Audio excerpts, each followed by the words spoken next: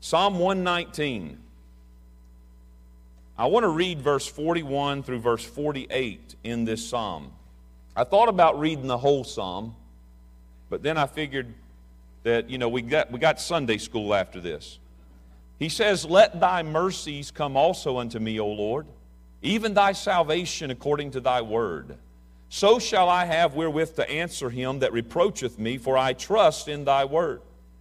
And take not the word of truth utterly out of my mouth, for I have hoped in thy judgments. So shall I keep thy law continually forever and ever.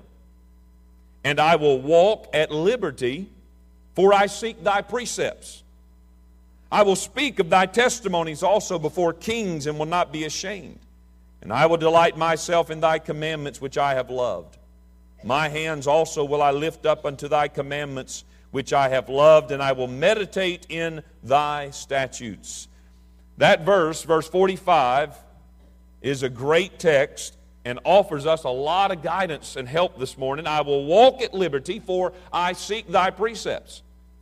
And I want to say to you today, there is a path to freedom. There's a path to freedom, and there's also a pathway of freedom in a believer's life. In other words, God's message to every person here today is this: you can live free. It's more than a national freedom. It's more than a political freedom. It's more than a religious freedom. There is a freedom from sin and death, and there is a freedom to serve and to live in and live with God. John chapter 8. I want to read from these words of Jesus here. John chapter 8, verse 31 through 36. "Then said Jesus to those Jews which believed on him, If ye continue in my word, then are ye my disciples indeed. And ye shall know the truth, and the truth shall make you free." You see the connection there. As in the text of Psalm 119 and in these verses right here, Jesus is saying, just like the psalmist, that true freedom and true liberty is connected to our life in the Word of God. That's it. They answered him, "We be Abraham's seed, and were never in bondage to any man. How sayest thou, ye shall be made free?" You see, the problem with them, these religious leaders, was that they were identifying their value and their righteousness and their freedom all on their national identity. And their national identity was certainly a pretty important one. They were Israel. And so you could imagine how offended they would be that someone would imply that they would not be true and free. But that's exactly what Jesus was telling them. You see, they had nationality and they had tradition and they had heritage, but they did not have truth. Jesus answered them, "Verily, verily, I say unto you, whosoever committeth sin," look at this, "is the servant of sin." He's trying to show them, no, you are in bondage still. You are a slave to sin. "And the servant abideth not in the house forever, but the Son abideth ever. If the Son therefore shall make you free, ye shall be free indeed." Indefinitely, without question, world without end, amen. There is a real freedom. Now, what is the key to this freedom? Again, it's the same as what the psalmist says in Psalm 119 there. Jesus said, "If ye continue in my word, then are ye my disciples indeed, and ye shall know the truth, and the truth shall make you free." Freedom is connected to the Word of God. Now, there's likely someone here today who is still in the grip of sin. There's likely someone sitting in this building today. You are lost. You are alienated from the true life of God. You are walking in darkness, and you are in bondage of soul. But you need to hear this morning that there is a path to freedom. It is through Jesus Christ. "If the Son therefore shall make you free, you shall be free indeed." There are also very likely believers here this morning, followers of Jesus, who are struggling with some sin in their life. You're feeling the burden of defeat because you're under the weight of some distress of your mind, your emotions, and you're failing perhaps in your battle with some addiction, some habit in your life. We can call these things weights and sins because that's what the Scriptures call them in Hebrews 12:1. Let us lay aside every weight and the sin which does so easily beset us. There's some people here today. You are followers of Jesus. You love the Lord. You want to live right, but you're struggling with this. It might be some emotional distress. It might be some regrets in your life. It might be a relational problem. It might be some addiction in your life, and you're struggling and you feel like you fail in it. You want to lay it aside. You want to be free of the weight. You want to be free of the sin that's besetting in your life. And there is a path to freedom. And there is a pathway of freedom. Freedom, of course, is the word on a day like this. The meaning behind our national holiday, as we talked about. The colonists of 1776, for them, they said it was time to be free. Free from what they called a long train of abuses and usurpations, absolute despotism, and absolute tyranny. Words from the Declaration itself. Now, I got to tell you, when I read that, I think that's a fitting description of what sin does to the soul. That's what being under the bondage of sin, and that's what Satan, he's a tyrant, he's a despot, he's out to steal and to kill and to destroy. It's the work of Satan himself, the father of lies, the deceiver, the adversary, the accuser. And to every person still under the dominion of sin, and to every believer who finds themselves failing in a besetting sin, there is this constant oppression of the soul, and there is a deep sense of failure and a feeling like you are in bondage. And if you're familiar with it, you know exactly what I'm talking about. And I thought about the significance of the July 4th holiday. And it is a solid illustration of the truth found in the words of the psalmist and in the words of Jesus. Because you see, the freedom which our nation won, as I alluded to earlier, it began, I would say, first of all, with a decision. And I got to tell you this morning that there is not a person who will get off this planet without making a decision about Jesus Christ. And it will not be a decision about the historic Jesus or the Sunday school Jesus or the Jesus of your imagination. It'll be the Jesus that sits upon the right hand of the Father right now. The one who is above all, the one who sustains it all by His power right now. It is with Him that you will have to do when you step into eternity. And you must make a decision.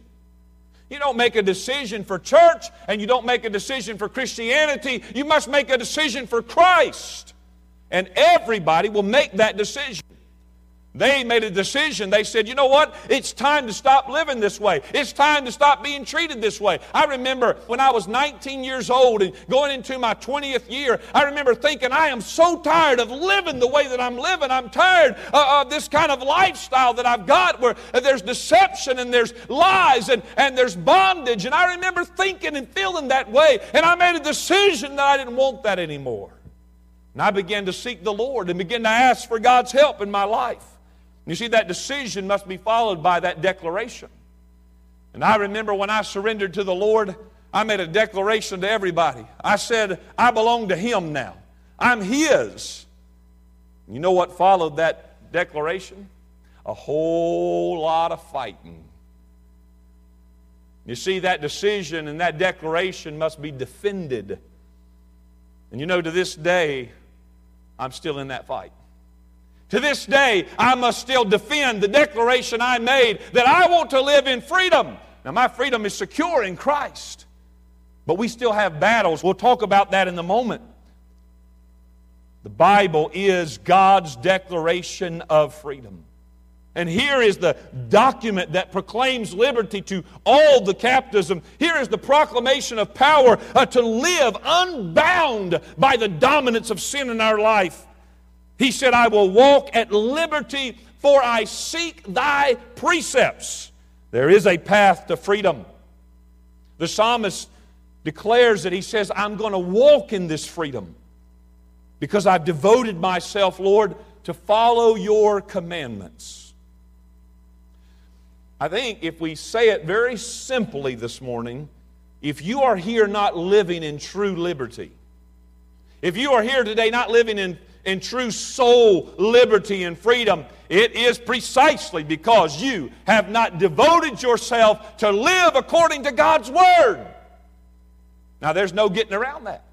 That's as plain as you can say it, and it's the absolute truth. The things that bind you, the things that are holding you down, they are because you have chosen to live in some way and make some decisions other than what the Word of God teaches us. Jesus said, if you continue in my word, then are you my disciples indeed, and you shall know the truth, and the truth shall make you free. The word liberty that's used in Psalm 119 and verse 45. He says, I will walk at liberty. This word liberty is the Hebrew word that is used to speak of a roomy and spacious area.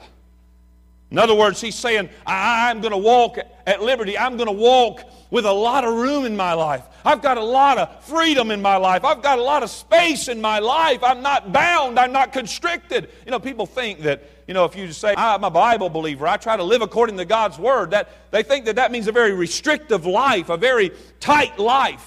You know why they think that? Because a lot of bad Christianity has given that impression. A lot of bad teaching, a lot of bad traditions have given some impression that to follow Jesus is to be tight and hard and confiding and just strict. And that's not what the Bible teaches. That's not what Jesus said. That's not what the psalm writer said. He said, I walk with a lot of room in my life. I have a lot of freedom in my life. Why? Because I obey God's Word. That's how you get freedom. It's the same word that's used earlier in the Old Testament to describe the promised land that God was going to take Israel into. It was used to describe Canaan in Exodus 3:8 when God said this. He said, I am come down to deliver my people out of the hand of the Egyptians and to bring them out of that land into a good land and a large land, broad land, a very roomy and spacious land. And you know all the descriptions of Canaan? Canaan was plush, and Canaan had plenty, and Canaan was the place of freedom, and Canaan was a place to establish themselves as the people of God. Not a place without its battles, not a place without its contests and conflicts and troubles. Hey, as long as you're living in this life, you're going to have conflicts and troubles and strife and difficulties. But I'd a whole lot rather live in Canaan, in the will of God, and deal with troubles and strife than I would to live out in the wilderness of the world, out of the will of God, and have to deal with it. And I promise you, they'd have been far better off in Canaan than they ever were out wandering in the wilderness. So this is a promise of a lot of room. It's always been the design and desire of God to make His people free. Freedom is a wonderful word, isn't it? Freedom, freedom, freedom. People talk about that all over the world. People look for that. They want that. They desire that in some level, at least in the way they may understand it. And to some people that have never truly been free, it's a sweet, sweet word that perhaps we can't even appreciate, at least on a national level. To be free. Freedom means exemption from the power or control of another. Liberty, exemption from slavery, servitude, or confinement. That's a wonderful thing. But true freedom always requires submission to authority. Again, this is why we have this conflict of ideas that being a Bible-believing Christian means tight, strict, confiding, harsh, tough. And yet the Bible itself that we say we believe teaches us that when we obey God, we live with much room and space in our life. We have freedom. And I tell you, it's as simple as this. When you live within the law, you are protected to live fully and freely and pursue life. That's the idea. It's living outside the law that confines you. It's living outside the truth that restricts you. John Locke wrote about it many years and years ago. He said, the end of law is not to abolish or restrain, but to preserve and enlarge freedom. For in all the states of created beings capable of laws, where there is no law, there is no freedom. For liberty is to be free from restraint and violence from others, which cannot be where there is no law. But freedom is not, as we are told, a liberty for every man to do what he desires. You see, what is the meaning of all that, preacher? It's simply put that someone must be in charge if there is to be order. The question is, who is in charge in your life? Who is in charge in your life? Who's making the decisions for you? Who are you consulting before you do this thing or go to this place? Who are you talking to about the direction of your life? The job that you're in or still in. Should you be there? Should you go somewhere else? Should you change? The vacation that you want to take, did you pray about it? Did you ask Jesus? Or did you just decide, no, this just makes sense. Let's do it. No better time than right now. Let's go. And we live in a whole lot of bondage because we do not live under the rule and authority of God in our day-to-day life. You see, we are called into a life of submission and surrender. And that is what frees us. In the time of the Judges, we read it twice in the book of Judges, that in those days there was no king in Israel, but every man did that which was right in his own eyes. And you see the result of that. The darkest pages of Bible history are the book of Judges. And at the beginning, toward the middle, and the end, you see those twice. It talks about why it is, because there was no authority, there was no rule, and every man was doing what was right in his own eyes. Freedom is not the right to do whatever you want to do. Freedom, as God designed it, is being liberated to do what is good, what is right, what is of service to others. Paul said in Galatians chapter 5, in verse 1, and then in verse 13, he said, "Stand fast, therefore, in the liberty wherewith Christ hath made us free. And be not entangled again with the yoke of bondage. For brethren, ye have been called unto liberty, only use not liberty for an occasion to the flesh, but by love serve one another."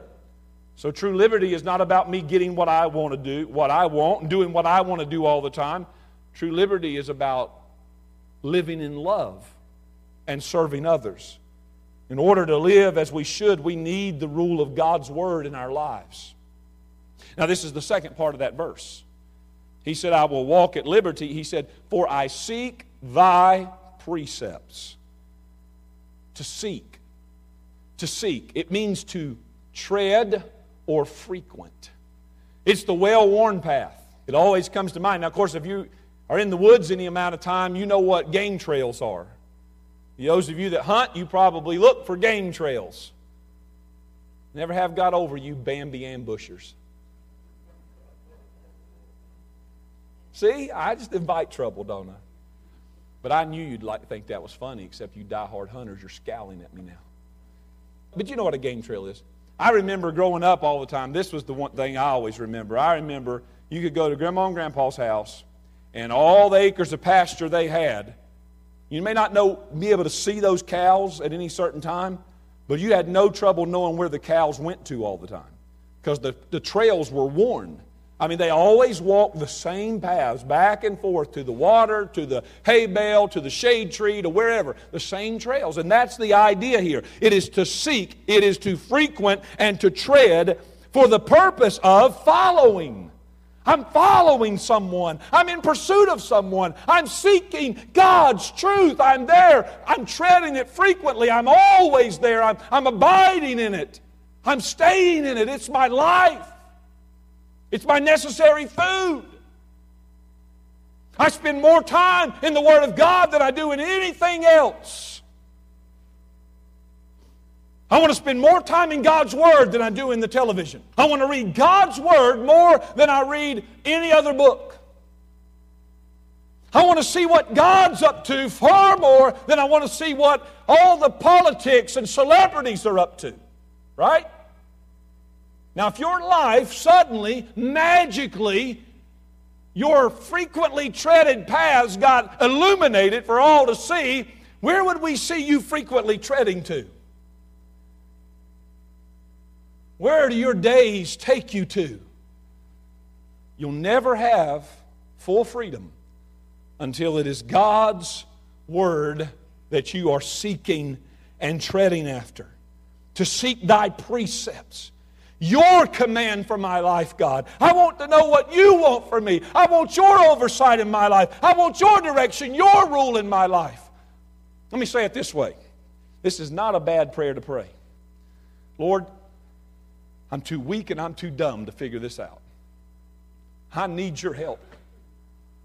Lord, I'm not smart enough. I don't know everything that's going on. I'll mess it up.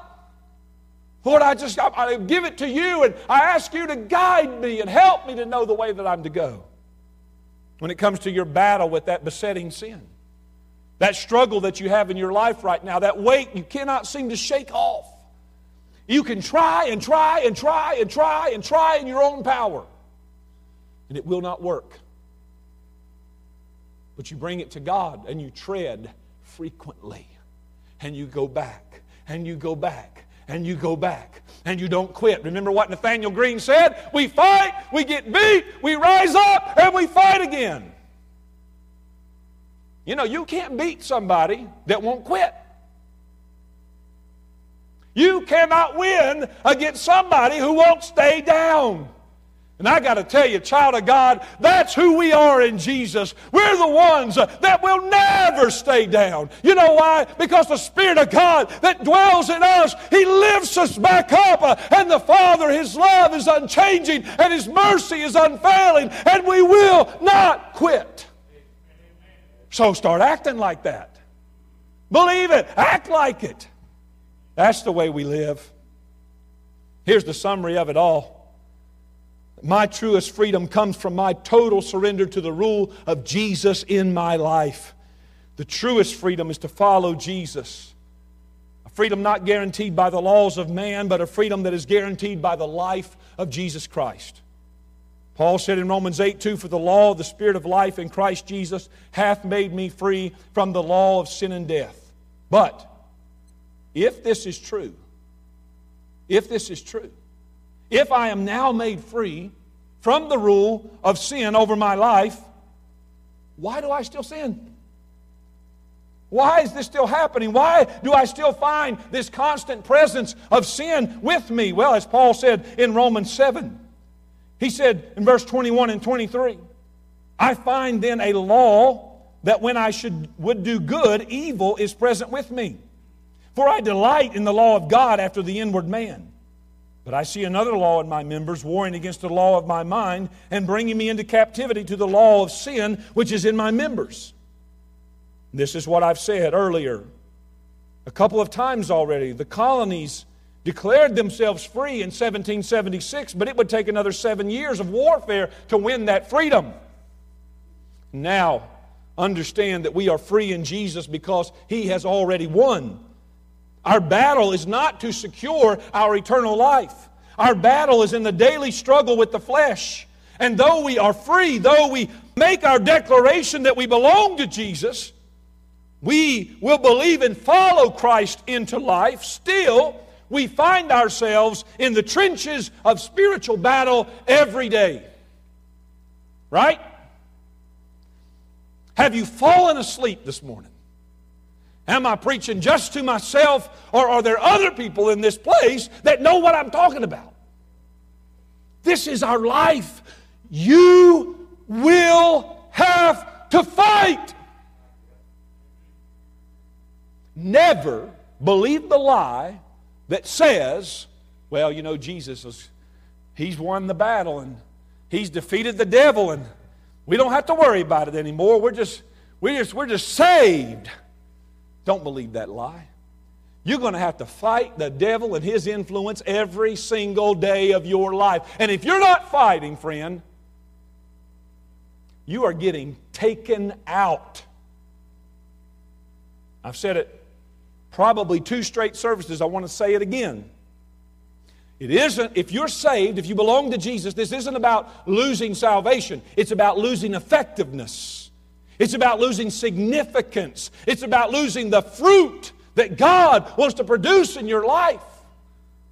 And this matters. This matters greatly. You will have to fight. They that are Christ, Paul said, Galatians 5:26, have crucified the flesh with the affections and lust. Not only must we declare our freedom, but we must defend our freedom. Now, I just want to simply tell you just a couple of quick things, and then we will close. How can we do this? I want to live in freedom. I want to be strong. I want to be able to fight well. I want to stand in my declaration, and I want to defend it. Let me tell you, the first thing you must do is position yourself well. Position yourself well. In Ephesians chapter 2, verse 5 and 6, even when we were dead in sins, He hath quickened us together with Christ. By grace ye are saved, and hath raised us up together and made us sit together in heavenly places in Christ Jesus. Let me tell you what you've got to stop doing. You've got to stop setting in this lower element. We position ourselves in the midst of the world and sin and wickedness all the time, and then wonder why we have no strength for the battle. Wonder why we're overcome. Wonder why our thought life isn't what it should be. Wonder why our worship isn't what it should be. Wonder why church doesn't have the impact on us that it should have. It's because we have positioned ourselves in the world. Blessed is the man that walketh not in the counsel of the ungodly, nor standeth in the way of sinners, nor sitteth in the seat of the scornful, but his delight is in the law of the Lord, and in his law doth he meditate day and night. You see, he's positioned himself well. Be strong in the Lord. Know who you are and whose you are. Position yourself well and stop living like a servant and start living like a son and a daughter of God. You are seated with Christ in heavenly places now. We should live like that. How do we live like that? That's a message for another time, but I preach it every week. Right? Number 2, arm yourself well. You're going to fight, you're going to have to arm yourself well. You know these verses, but they must become more than just repetition and something we remember that's in the book. They must become our reality. 2 Corinthians 10, verse 3 and 5, for though we walk in the flesh, we do not war after the flesh. What that means is you cannot win a spiritual battle through your fleshly, carnal, physical means. Your strength, your power, your ability is not enough. For the weapons of our warfare are not carnal, but mighty through God to the pulling down of strongholds. Now there are some strongholds in some lives in this room today. And they need to be brought down. And I say again, you can do your very best effort and try every trick in the book and every technique that's ever been offered. And if all you've got is what you've got nothing. And you will continue to be bound and held by those strongholds. But, he says, casting down imaginations and every high thing that exalteth itself against the knowledge of God, and bringing into captivity every thought to the obedience of Christ. You see, your battle always begins right here. It's the thoughts. It's in the thought life. If we don't get that thought life right, we're going to have a hard time getting everything else right. You'll find yourself plopped down in front of television. I was at a place just a couple days ago, and I was sort of strapped in. If I describe it, it'll sound like a torture chamber. Oh, it was the Blood Center over in Greensboro. I could really play that up, couldn't I? But I couldn't go anywhere for 2 hours. And I was trying my best. I took a book with me. I thought I was going to be able to start reading this new book. And I got in there and found out you can't read books during this procedure. You have to stay perfectly still. So they have a TV screen for you to entertain yourself with, or I guess you can lay there and sleep. So I watched cartoons. But on the back wall, on the wall across the room from me, it was a channel that just played on a loop, episode after episode after episode of a show called Friends, which until Friday, I've never seen an episode in my life, but I recognize it because how can you not live in the 90s and not have heard of Friends, right? And there was a constant battle for 2 hours. I kept getting pulled to pay attention to that. I kept getting drawn to read the words on that screen, and it was not good. I'm just laying my heart out. I want you to understand that this is a reality. Nothing good in that show. Nothing. You say, well, I don't like that because that's one of my favorite shows. Well, you probably got some problems in your thought life. And to battle that, to finally come back and say, okay, Lord, I don't even understand why this keeps drawing me. But God, deliver me from this. I don't want to think about it. I don't want to pay attention to it. I don't want to give it any thought. You see, that's taking every thought into captivity and bringing it into the obedience of Christ. And it takes fighting. And I tell you what, the closer you get to the Lord, the more sensitive you will become to these things. So the fight doesn't actually get easier. Good news, it intensifies. You see, the casual Christian walks around day after day and doesn't seem to have a fight at all. I don't know what everybody's making a big deal about. You know, we ain't doing drugs. We ain't out at the bars. We ain't looking at dirty magazines. What's the big fuss about? Which reveals how distant you are from the holiness of God. The closer you get, the more intense the battle will become, and it'll always be here first.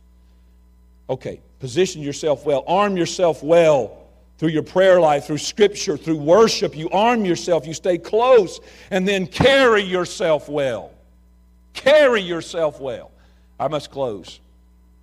But I want to say that there is a way to live, and there is a way to choose what is right and avoid setting yourself up for failure. Remember, we have the power to live free. We are not bound to sin. Romans 6 tells us this. You can write the reference down, read it later. Romans 6, verse 6 through 14. We are delivered from the power of sin. Therefore, we're not to yield our members as instruments of righteousness. Again, I'm going to decide I'm not going to look at this. I'm not going to listen to that. I'm not going to go into that place that will bring me into sin. I'm not going to do it. I'm not going to use my hands to carry this into my home that will invite darkness into my house. It's a constant battle. Carry yourself well. So I close with this. Philippians chapter 3, verse 17 through 21. Brethren, be followers together of me, and mark them which walk so as ye have us for an ensample. Paul said, look, there's a way to live. He says, brothers, if you're looking for an example, watch me. Watch what I'm doing. Now, Paul's already said just above that, he's just said, I haven't attained perfection. And I still am dealing with a lot of stuff in my life, but I am pressing toward the mark. And he says, if you're looking for an example, I'll be an example for you. I'm going to live in such a way that you can follow my example and look for others that are doing it and follow them. There's a way to carry yourself. For many walk, of whom I've told you often and now tell you even weeping, that they are the enemies of the cross of Christ, whose end is destruction, whose God is their belly, and whose glory is in their shame, who mind earthly things. For our conversation, our conduct, our manner of living, our manner of life is in heaven. We are to live here and now as citizens of heaven. We're to carry ourselves well. He says, from whence also we look for the Savior, the Lord Jesus Christ. That right there, that verse right there should dictate every aspect of the way we live. If we was to really say, you know what, I'm going to live like somebody that belongs to heaven who's looking for the Savior. Now, you know how the brain works, like in just like these quick seconds, like thoughts are running through my head. Not about you, but about me. I got some areas in my life I need to change. I need to live like somebody that's a citizen of heaven and looking for Jesus to come at any moment. I'm always finding myself like, how'd that happen again? Why did I do that again? Why did I say that again? Why did I act like that again? See how many times this week, right? This is a decision. Have you made a decision for Jesus? There's a declaration.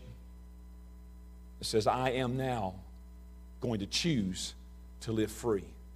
I'm going to be a man or a woman who walks at liberty in the Word of God. And then there's a defense. You're going to have to get armed up and get ready. You're going to have to fight to maintain that.